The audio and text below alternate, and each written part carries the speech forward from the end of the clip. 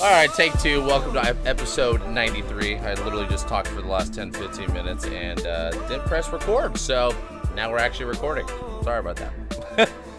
So I'll jump right into it. We're talking about nutrition today. We're going to talk about the 3 strategies to restrict calories from your diet in order to make weight loss something that's a little bit more effective for you, but hopefully even something that's more sustainable for you, right?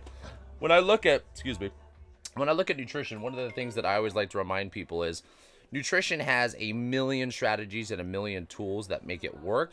The question is, what's going to make it work well for you, right? And when I look at what makes something work well for you and all the other diets that exist in this world, one of the things that I've realized is nutrition can be very confusing for a lot of people. And the reason why it's confusing is because there is so many tools and strategies to use.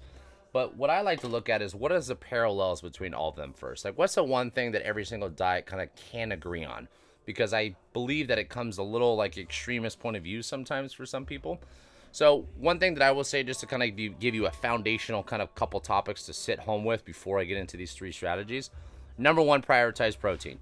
Most people that I work with, and I would say 99% of them, are not eating enough protein, and they think they are, and they're not. They're not even close. Protein needs to be the thing that you need to focus on the most because it's the hardest to get that number. And also, I think a lot of people don't choose the right type of protein. I am in the camp that I believe that animal protein is going to be the most nutritious and the best for your health because it's the one that has all 9 essential amino acids. It has the biggest, most diverse profile of amino acids, and it has the highest bioavailability of these nutrients and amino acids in protein.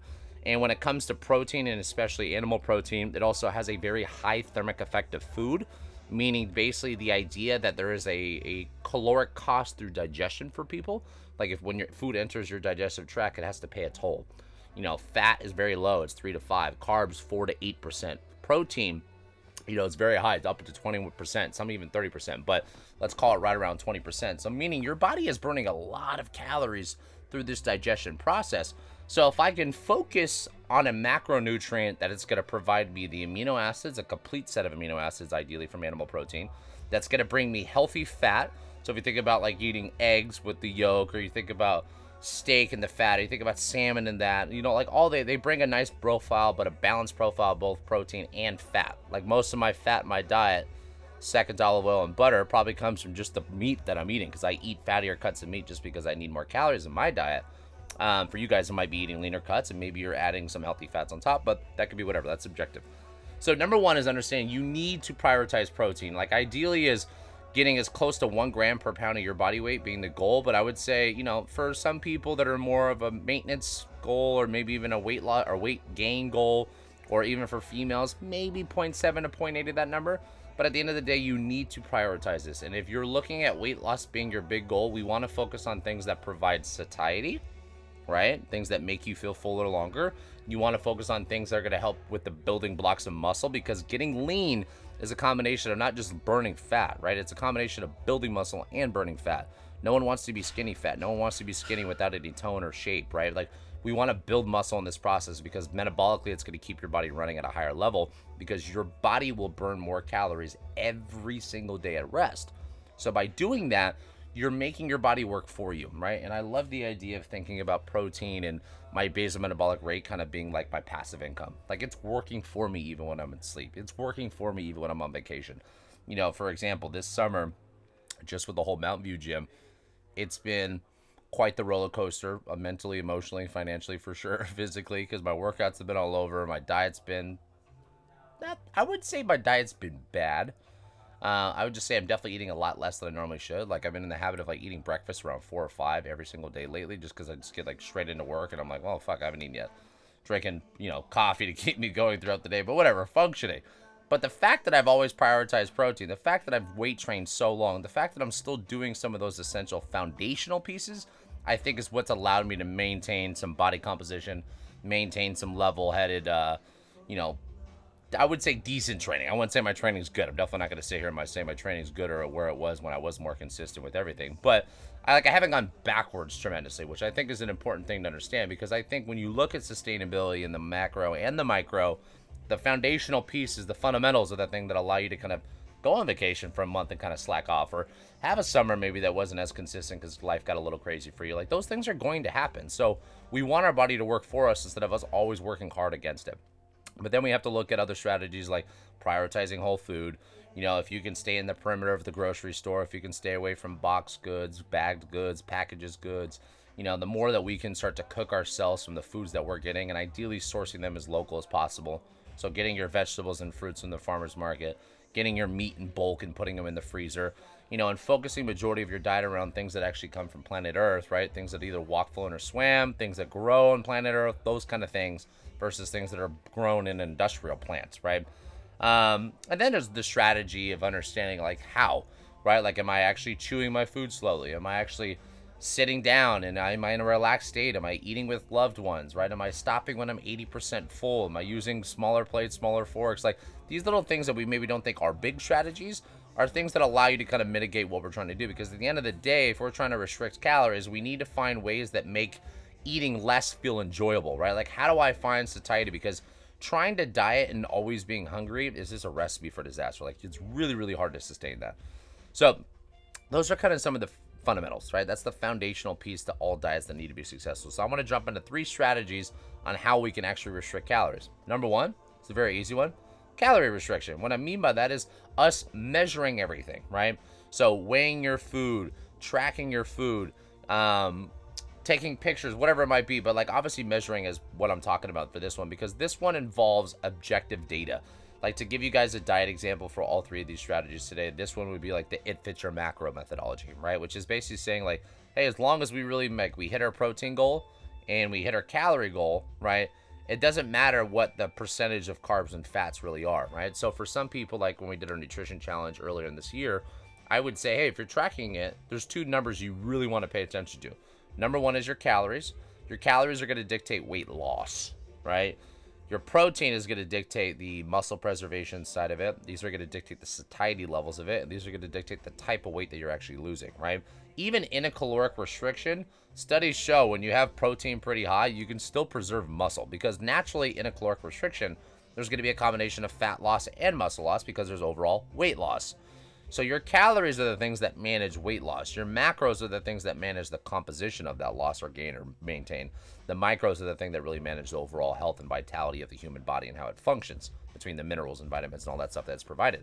So looking at a calorie restriction, I would say, is one of probably the best ways for a lot of people to start, because it allows you to build awareness. Because hard data, numbers, like having a diary entry at the end of the day to look at, having a report card at the end of the week, you know, I always like to use the data against the result, meaning if like my goal is weight loss and I say, hey, I'm eating in a 500 calorie restriction and this is what I think it's going to be to hit that number, and I hit that number on the T every day and I never missed an entry and everything was, you know, spot on perfect and I lost weight, cool, that number is real. That number is the number that I need to be hitting every day.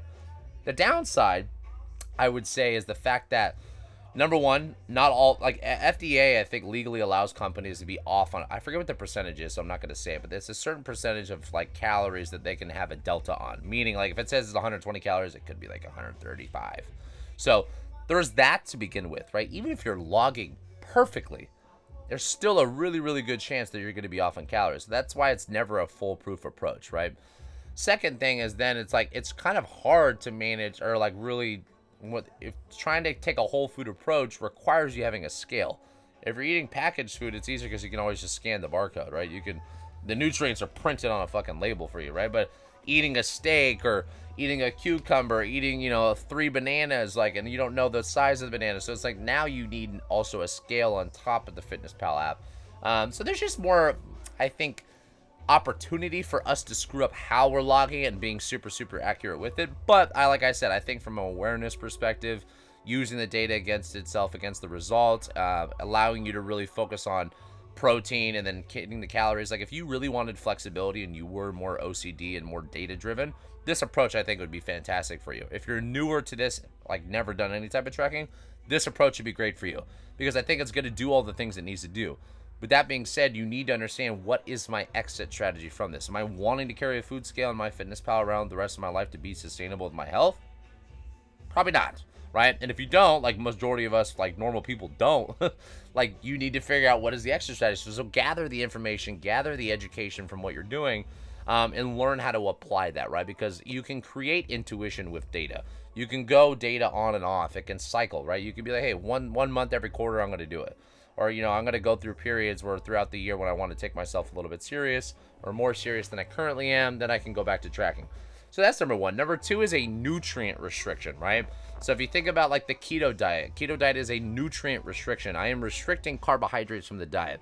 Now, most people that obviously advocate for certain diets will always be a little bit of a dogmatic approach to this. And this is where I disagree with most people in the nutrition world, because they like to kind of preach their point of view. It's very like religious and culty almost in my point of view, just in my opinion. But things like keto, carb cycling, low carb, low fat, high fat, Atkins, all these things, right? These are all nutrient restrictions, right? The cool thing about these is they're obviously a great way to create a caloric restriction once again. So this is why it's a caloric restriction basically strategy. We're not calling it that because we're just saying, oh, for example, keto is going to make you fat adapted. It's going to learn how to get your body to really tap into its own fuel stores. You're going to burn more fats, right, based off the amount of percentage. And the answer is yes, you are right. No shit. Your body is going to get fat adapted because you're feeding a lot of it, right? But your body's burning more fat because you're feeding it more fat. So your body is going to get really good at using the fuel source that it's provided, but naturally it's going to go through what it needs to do. Like even the brain runs on glucose. So your body will go through these habits and strategies to still kind of mitigate what's coming in or what's not coming in. The human body is an amazing machine for that reason. But what makes keto really effective is the fact that it allows someone to stay in a deficit without even thinking about it. It's like, oh shit, I took carbohydrates away from my diet and I lost weight. So not having carbohydrates logically means that's the reason why I haven't seen weight loss success. Well, maybe it was like, well, maybe you like removing, 500-600 calories a day of carbohydrates that you didn't think were a big deal was the reason why you weren't in a deficit, right? So maybe keto wasn't really necessarily the fancy fat adaptation thing that worked for you. Maybe it's because it allowed you to restrict calories. Now, that being said, I will say this is probably out of the three, I would probably view as one of the most powerful strategies. I love carb cycling. I love cyclical ketosis. I like the idea of being on and off of certain types of approaches. So I don't want to say that I'm really talking against any of these strategies. I think all these strategies, you need to figure out which tool is the best for your job. I've used all three of these, and I still kind of used all three of them. I would say the number one, the calorie restriction of like tracking, I'd probably use the least because I've just done enough of it throughout my life of being a little bit more in tune. But like I did it with everybody during the challenge, and I tracked everything, and it was cool awareness for me, right? It's just nice to see what am I actually putting into my body, and because that changes, right? Like every 6 months, every few months, every year, we naturally will gravitate to a different style of eating, right? Maybe I'm eating a little bit more of this, a little bit less of this, or I'm eating out more, et cetera, et cetera. So super powerful thing to use. And this is like carb cycling is great because maybe it's like, hey, maybe I go keto 3 days a week, right, where I don't really have any carbohydrates, right? And then the days I train, I go a little bit higher carb or like moderate carb, and a lot of times we will look at, that strategy being effective because we're cycling the carbs on and off or because of the fat being high. And in reality, it's just like a really cool strategy to restrict calories, but there is some science to it too. Like you going periods without eating or you going periods without a certain food, you are naturally going to create a adaptation towards how do I function still without this thing coming in, right? So I do believe it is a powerful strategy for people because using a keto-based strategy full-time, the downside of it is you're going to lose insulin sensitivity, right? You're not going to be good when you do put carbs and reintroduce those back into the diet. You're not going to handle them as well as you could, right? Versus being like, I'm going to go low carb for a couple of days, and then I'm going to add carbs in the days I train, right? Like that's a super simple strategy that allows us to mitigate that and allows for this kind of fat adaptation because in reality, to like lose weight, you need to restrict calories. But in reality, in order for you to lose more fat than muscle during this weight loss process, you need to learn how to get your body to become fat adapted too. So those strategies definitely do have merit. Third and final one, I would say one of the things that I probably have always used without being aware of it is a time restricted calorie approach, right? So there's calorie restriction, which is basically measuring and just literally reducing the number based off a hard number. Then there's a nutrient restriction, which is basically an indirect way to say, once I take a food group away, I'm naturally creating a restriction of some sort, which is going to allow my body to facilitate weight loss. But then it's also, let's restrict the time that I'm allowed to eat.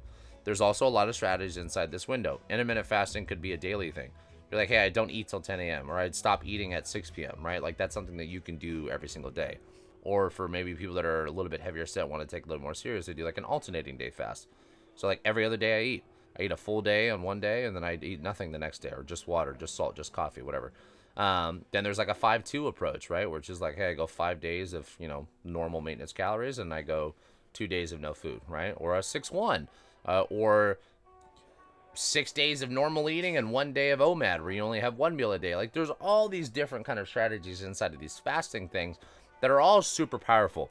One thing that I will tell you that from my own personal self-exploration with how I go about it, one thing I've realized is when I feel like I don't need food all the time, I actually feel better. I don't want to be victim to needing food. One of the things that I always like to tell people, if you want to know if you're like, metabolically flexible, is the idea of like, do I get hangry, right? Like, can I go hours without eating and still be okay? Now, the downside to time restricted eating is I believe that it's actually a very easy way to go too far too fast. We don't want to be malnourished in caloric restriction. We want to be nourished with the restriction in calories, right? So it's like trying to find the balance between those two things, I think, is really the most important thing. So when looking to restrict calories, number one way is a straight up calorie restriction, which is no change in the diet. It's just you tracking and becoming aware of it.